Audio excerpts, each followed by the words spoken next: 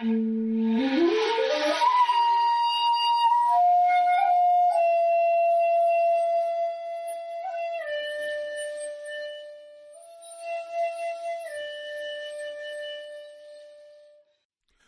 to the Zen of Everything, a Zen take on life, love, laughter, and everything else. With Jundo Cohen, a real Zen master. That's me. And Kirk McElhearn, that's me, a guy who knows a bit about Zen.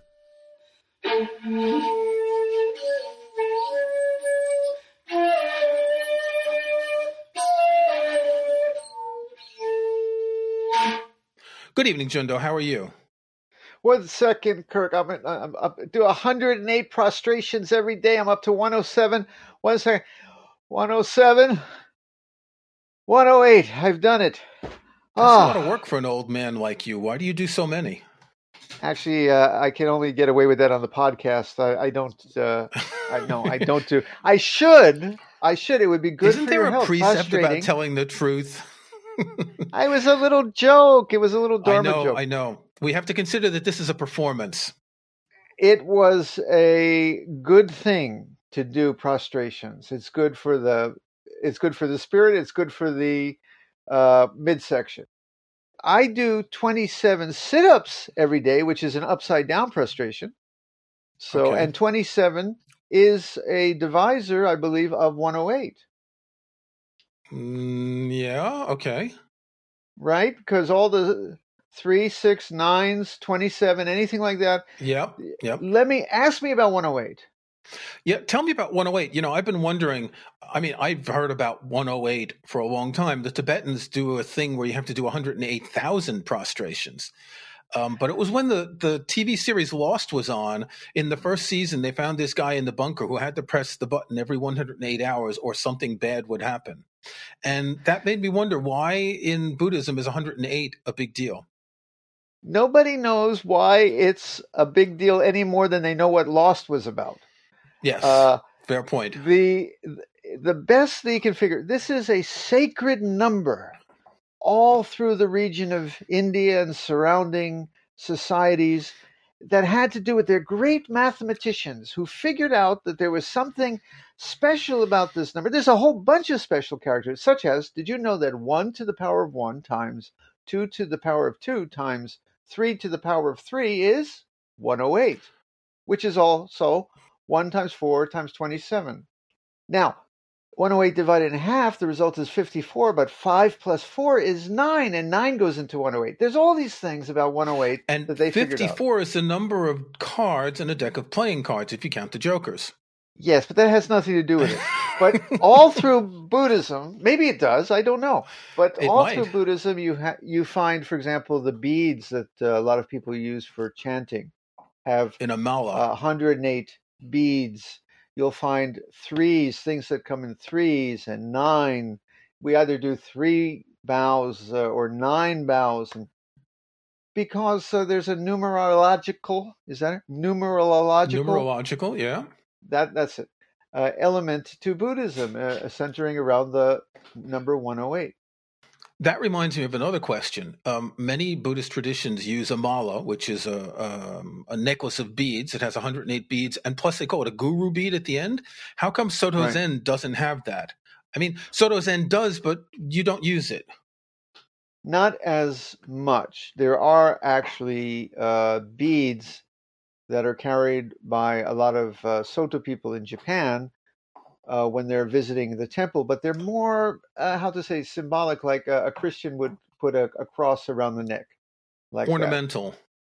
Ornamental.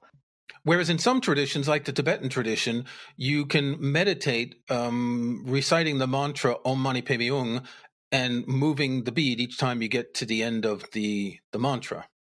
Yes, or the Pure Land people will chant to Amida Buddha.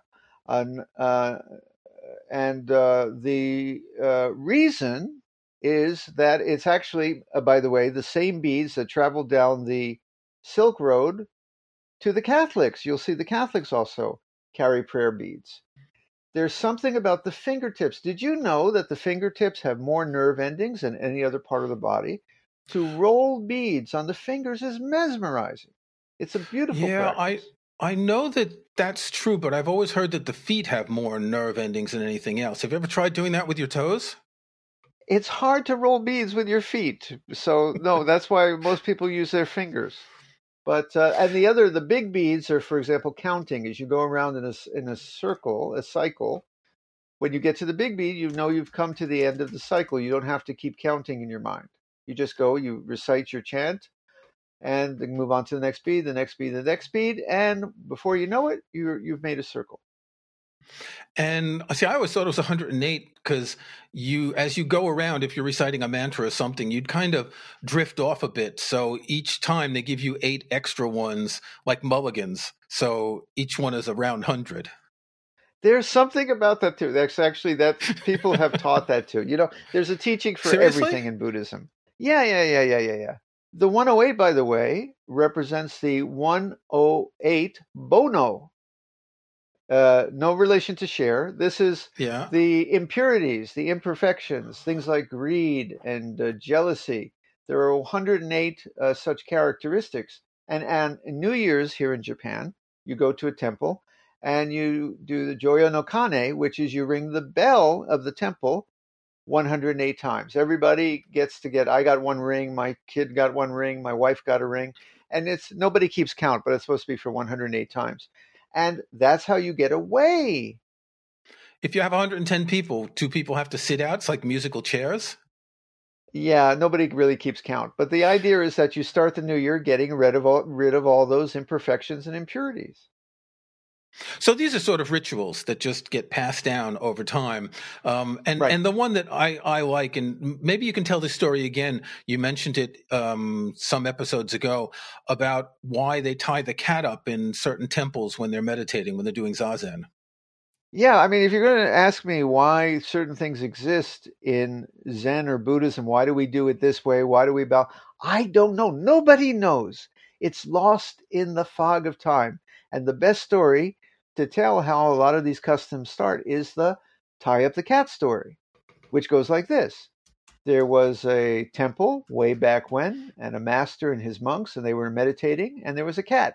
And every time they started to meditate, the cat would come in and jump on the monks and cause a little ruckus. So the master said, tie up the cat while we're sitting. So they tied up the cat, and then they could sit. And this became a daily practice. When it came time to sit, they tied up the cat. And soon the master died, and the generations passed, and nobody could quite remember why they were tying up the cat. So one day, the cat died, and they thought, oh, well, we can't meditate without the cat. So they got a new cat and tied it up. That's how rituals start. So it's fair to say that rituals have a certain symbolic value, but as you're pointing out, sometimes that value is lost. That we could be performing rituals for reasons that are totally opposite what originally engendered a ritual. Well, rituals were, I'm not an anthropologist, but my understanding is rituals were a way to commune with nature, get the gods or the spirits to kind of grant you favor, bend your way. Even in Buddhism, most rituals traditionally had a magic element. People did rituals in order to manipulate the universe. And I got to tell you, that's not the kind of Buddhism I practice for myself. And I'm kind of a down to earth guy. So I had to find a new meaning why to do rituals if I don't really believe that by chanting this, I'm actually causing the rain god to cause it to make rain. I don't believe that. So why are we doing rituals? I have still found tremendous richness and value in many rituals, even without the magic element. And people come to me all the time. Some of them say, oh, I love rituals. Rituals are great. But other people come and say, no, I can't stand the rituals. I'm just here. Let's do Zazen. And I tell them, first off, Zazen is a ritual. We'll talk about that in a second. But the other thing is there's a tremendous power in rituals, even if you don't believe in them as hocus pocus. It seems to me that ritual serves a couple of purposes, and one of them is identifying people as being part of an in group, right?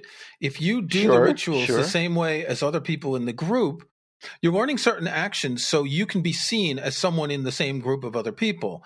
No For doubt. example, in Soto Zen, people sit staring at a wall. In Rinzai Zen, they sit the other way with their backs to the wall. And if you put 10 random Zen people in a room, you'll know who's Soto and who's Rinzai. Not that there's just the Right. two schools, but still, that'll be an important way of dividing them.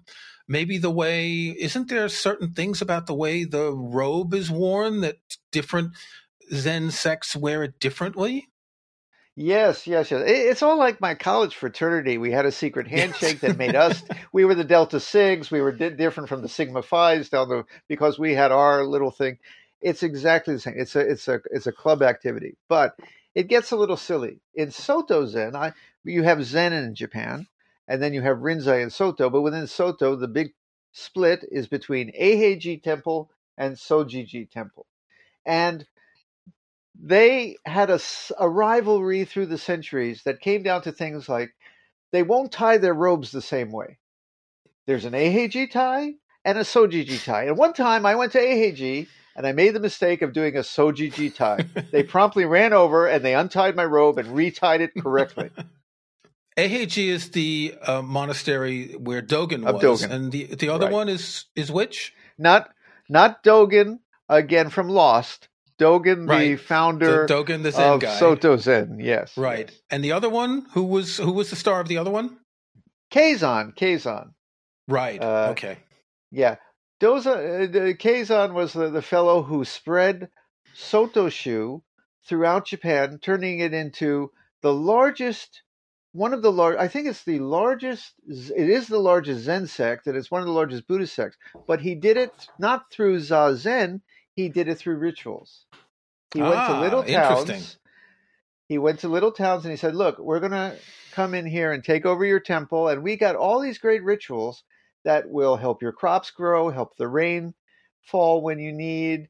There's that spirit that is possessing your mother-in-law. We'll cure her. We'll do all these. And it was tremendously successful. Dogen was the Mr. Zazen and the little bit intellectual type. Keizan was the popularizer through rituals. Which essentially grafted onto the Shinto tradition, right? Oh, yeah. Shinto and Buddhism have been all mixed together. And even if you go to a Zen temple today, a lot of their rituals are actually for what you would call the nativist spirits or the Shinto god. If I went to a Zen temple here, and I believe it's every few days, they do a ceremony to the earth god to keep the earth god happy, which is kind of smart in an earthquake country. That's Yes, a good thing to do. Fair point. And, that actually is one of the reasons I like rituals. The reason I like rituals is I don't like rituals. The going to bow to the earth god. Okay, this sounds like a koan here. The reason you like rituals is that you don't like rituals. Yeah, but think of it. The reason for ritual is because you put your personal choice aside, which is a big part of Zen. We put our likes and dislikes down. So sometimes I go to the monastery and I join in their routine because it's not my personal preference. When you're in a monastery, here's another thing about the rituals. Can I tell you another thing about the rituals? Yeah, why don't you tell me another thing about the rituals? People think that Zen folks are big iconoclasts. We're free. We don't believe it. We do whatever we want, man. They were the first hippies. Not true. Not true at all. Life in a Zen monastery traditionally was rigid. I once taught at a maximum security prison in Florida, and I told the inmates, I said, your life here in the prison, apart from the violence, of course, is not unlike the daily structured, inside the walls lifestyle of a Zen monk, which is ritual in the morning, ritual in the afternoon, ritual at night, and it doesn't change much from day to day. So the Zen iconoclasts, what the big thing they do to show how wild they are, they give a shout in a ceremony, or they turn left where they were supposed to turn right to make a statement. They were not, free at all. But the point was, in being bound, in pouring yourself into these routines that you don't want to do, you lose your personal preferences, you lose your ego, and you let yourself flow with what's happening, flow with the universe. That's the power of a ritual. But isn't the risk of that you become like everyone else and lose a bit of your free will? Yes, it is. Yeah. Okay. The point, I think, at a certain, after you've done it a while, you hopefully get your ego back. Yes, you can. But if you're in a pour yourself monastery into. all the time, like the Zen monks were back in the Middle Ages, then you really don't have much of a chance to get your ego back, do you? Or is that part of the process too? No, talk about my college fraternity. The once you were in, man, you were in for life. At least in those days. But here's the thing. My sister happens to be a classical ballet dancer. She's bless her. She's 80 years old and still teaching ballet. She's great. So we talked about this one time, and she said she finds the same power in ballet that you do in many rituals, where you learn the choreography, then it's in the body memory, then kind of the brain shuts off, and the body just does this day after day, same Swan Lake, without your needing to think about it, and you find a center and a clarity. I think she's describing a kind of samadhi that she is in when she is truly enveloped in a dance on stage. That's the same thing as a Buddhist ritual. Yeah, I'm not sure I'd agree in terms of ritual. It is a flow state, and as someone who's played music Right. for a long time, I know that you get to a point where the music plays itself. It's not quite the same as ritual, though, because a ritual is something that has to be done often as a prelude or as a part of an activity. I mean, rituals aren't self-contained, right? You don't just go count to 108 when you're walking down the street. I mean, you might if you really want to, but rituals are part of a ceremony, part of certain actions. Maybe before you do zazen, you bow and do gasho, but well, you don't. my sister doesn't do twirls in the grocery either. She also does her ballet at a set Yeah, but time. that's a performance. That's a performance. That's a bit of a different thing because she won't do the same ritual in every performance, right? Once the Swan Lake is over and she's doing something else, it's different performances. Well, the monks learn a variety of rituals when they're training in the large monasteries in Japan. And they're really variations on the same themes again and again. You give a bow, you light the incense, you ring the bell again, you light some more incense, like that. Uh, there is a power to it in the sense that I was going to say from the time they get up, but it's more than that. How they sleep. There are rules. What side they sleep on? I believe it's I don't sleep this way. I lie on my back, and my wife tells me I snore. But they lie on their right side with their arm in a certain position. There are rules about how they must sleep. They're all tied in to keep them from moving. So they kind of wrap Really? themselves with the futon, to keep Wow. themselves from moving. They're like a big what you call it, sausage wiener. We're all wrapped in.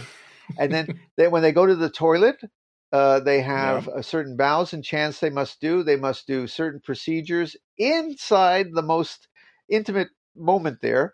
And there are things that make that a ritual. So their life is just morning to night, ritual, ritual, ritual. One thing that I can see about rituals, well, not the sleeping in the toilet rituals, but I'm thinking, let's call it a service when they're performing their activities in a monastery, is that the ritual is a sort of a thread of continuity. And we talked recently about the different Zen ancestors and how Zen has been sort of passed down from one person to another. And ritual kind of goes along with that continuity, doesn't it? Well, there's a morning service at Eiheiji that they say has been performed every morning without exception for, I believe, about 800 years since Dogen's time. And that's through the war, through fires, through pestilence, whatever was happening, they did this ritual. And I was able to participate in it one time as a visitor, and they kind of said, "Turn left, turn right, like that, so I didn't completely embarrass myself. But it was hard because you really got to keep up with the other 50 monks there, Well, it's a and form of but it was choreography beautiful. when you have a whole group like that. Yeah. But I'm just thinking No, of the it's a smaller dance, rituals of, let's say you bow before you sit zazen. That sort of right? ritual represents a continuity over centuries. And that seems to me like almost a ritual without a great deal of weight. So personally, I'm the guy who really doesn't like all the rituals, the chanting and the incense and the turning right, Right. turning left, and all. I have a lot of trouble accepting that as being something that goes with a practice that to me is relatively stripped down, that of zazen. Other people, as you said, lots of people love the rituals because in some way, I guess it just keeps them flowing, right? Look, I'm a purist. The only thing you need is zazen, which we're going to talk about before we leave today. Zazen is a ritual too, but Okay. the only thing you need is zazen. But if you add some things, a stick of incense, a candle, uh, a certain chant before you sit, a certain way to ring the bell, it creates an atmosphere of, I don't want to say a sacred space, but it reminds you that there's something about this moment that's going to be different from the rest of your life. You need to slow down, focus, put the rest of your day aside for a time. The incense, the candle, the statue, they're all just reminders. I don't think when I bow to the statue on the altar, it's a work of art. It's a piece of glass or a piece of clay. It's but somebody said, "Well, why are you bowing to a piece of clay?" And I said, "Look, do you have a picture of your mother on the bookcase in your house?" And he said, "Yeah, I have a picture of my mom. Could you okay, put it in the bird cage?" "No, I'm not going to do that. That's my mother." I said, "That's not your mother. It's a piece of paper. That's not your mother." Well, it reminds me of my mom. It means my mom. I said, well, that is all the Buddha statue is. It reminds us of somebody who has something important to say. So, bowing, ringing the bell, these are things that serve to frame that moment of zazen, Right, to indicate that this is when it starts, right? right, right. If you want to do that, yes, it's a good way. We bow to the cushion. It's just a greeting, even if no one else is there. We believe the whole world is there, so we bow, even if we're all alone. And we may chant certain things. We in our Zazenkai, we recite the Heart Sutra before our Zazenkai, but there's a certain way we do it. Do you know the Heart Sutra? Not by heart. I know it by heart, but I'm not going to bore you with it right now. I know it by heart in Japanese and English. And it's also chanted in Tibetan, it's chanted in Vietnamese, it's chanted throughout much of Northern Asia. In many, it's all this different sects. It's not just a Zen thing, but it's a philosophical statement about how the mind creates a divided vision of the world and how we can reverse that. It's basically about emptiness. Okay, so we study the Heart Sutra, but then you put the study down and you just intone it, you sing it, and you may move as you're singing. And suddenly, you're not just studying about emptiness. Your body is empty. Your body is the flowing of the world. Your very toes, your very voice is the sound and the movement that is this whole world. Somehow, how am I saying? You throw yourself in the ocean and you become the ocean, like that. So that's why we chant the Heart Sutra. You don't just chant it to make the noise. You don't just chant it because it says something. You chant it to become what the Heart Sutra is about. Okay, so you said that zazen itself is a ritual. Yeah. Well, in the meaning of that, people think I'm meditating in order to relax, or I'm meditating in order to realize something like Yeah. enlightenment or emptiness. Okay, I just explained how chanting the Heart Sutra makes you emptiness. You throw yourself into it with the body and the mind, right? That you drop yourself into the movement and the sound, and you find this flowing of the universe, right? Zazen is the same. We put the body in a certain position. It's not moving, but we let the whole world flow through us nonetheless. The mind is also of a certain clarity. So it is a kind of dance of stillness. It is its own ritual, and it does have as much symbolic value as anything. I said that the Buddha statue is a piece of glass that represents your mother, or not your mother, I mean the Buddha, right? Well, Zazen, when we take the pose, we become the statue, we become the Buddha. We're supposed to actually have a sense that we are embodying all the Buddhas and ancestors right there. So some of the power of Zazen is that it is a kind of sacred doing. But it's very Japanese and Chinese, all this, right? Before we end today, because I got to get back to my next ritual, I want to mention that some people object that these things are so Japanese or so Chinese. Why are we American or French people doing Chinese and Japanese things? And I say, first off, we're a Japanese or Chinese tradition, and as you said, that's part of the club. But there's a reason. Even though something's Japanese or Chinese, that doesn't mean it's bad. You don't have to, do everything, start eating with chopsticks if you don't want to. But a lot of the Japanese traditions are just beautiful. So we keep them as Japanese just to recognize our roots and how beautiful it doesn't matter where it comes from. It's a good point. There are certain aesthetic values in Japanese traditions that aren't really the same in all other traditions. I think there's a risk of trying to pretend you're being too Japanese.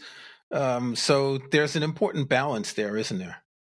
Exactly. You don't need the shoji screen, the paper screens on the wall to do real Zen. But the way they do the eating ritual is very Japanese, and it's a keeper. It's something I encourage people to practice because it's a great ritual. I don't care where it came from that was invented in Japan. Okay, Roshi, my ritual question that I ask you at the end of every episode, where do we go from here? Well, I have to go climb the mountain and ring the big gong now. No, I'm going to bed. I'll see you later. Is it your turn this week? It's my turn. If you enjoyed this podcast, please subscribe in iTunes or in your favorite podcast app. Please give us a rating. Tell your friends. You can check out past episodes at our website zen-of-everything.com. And if you want Jundo to answer your questions, send us an email at podcast@zen-of-everything.com. Thanks for listening.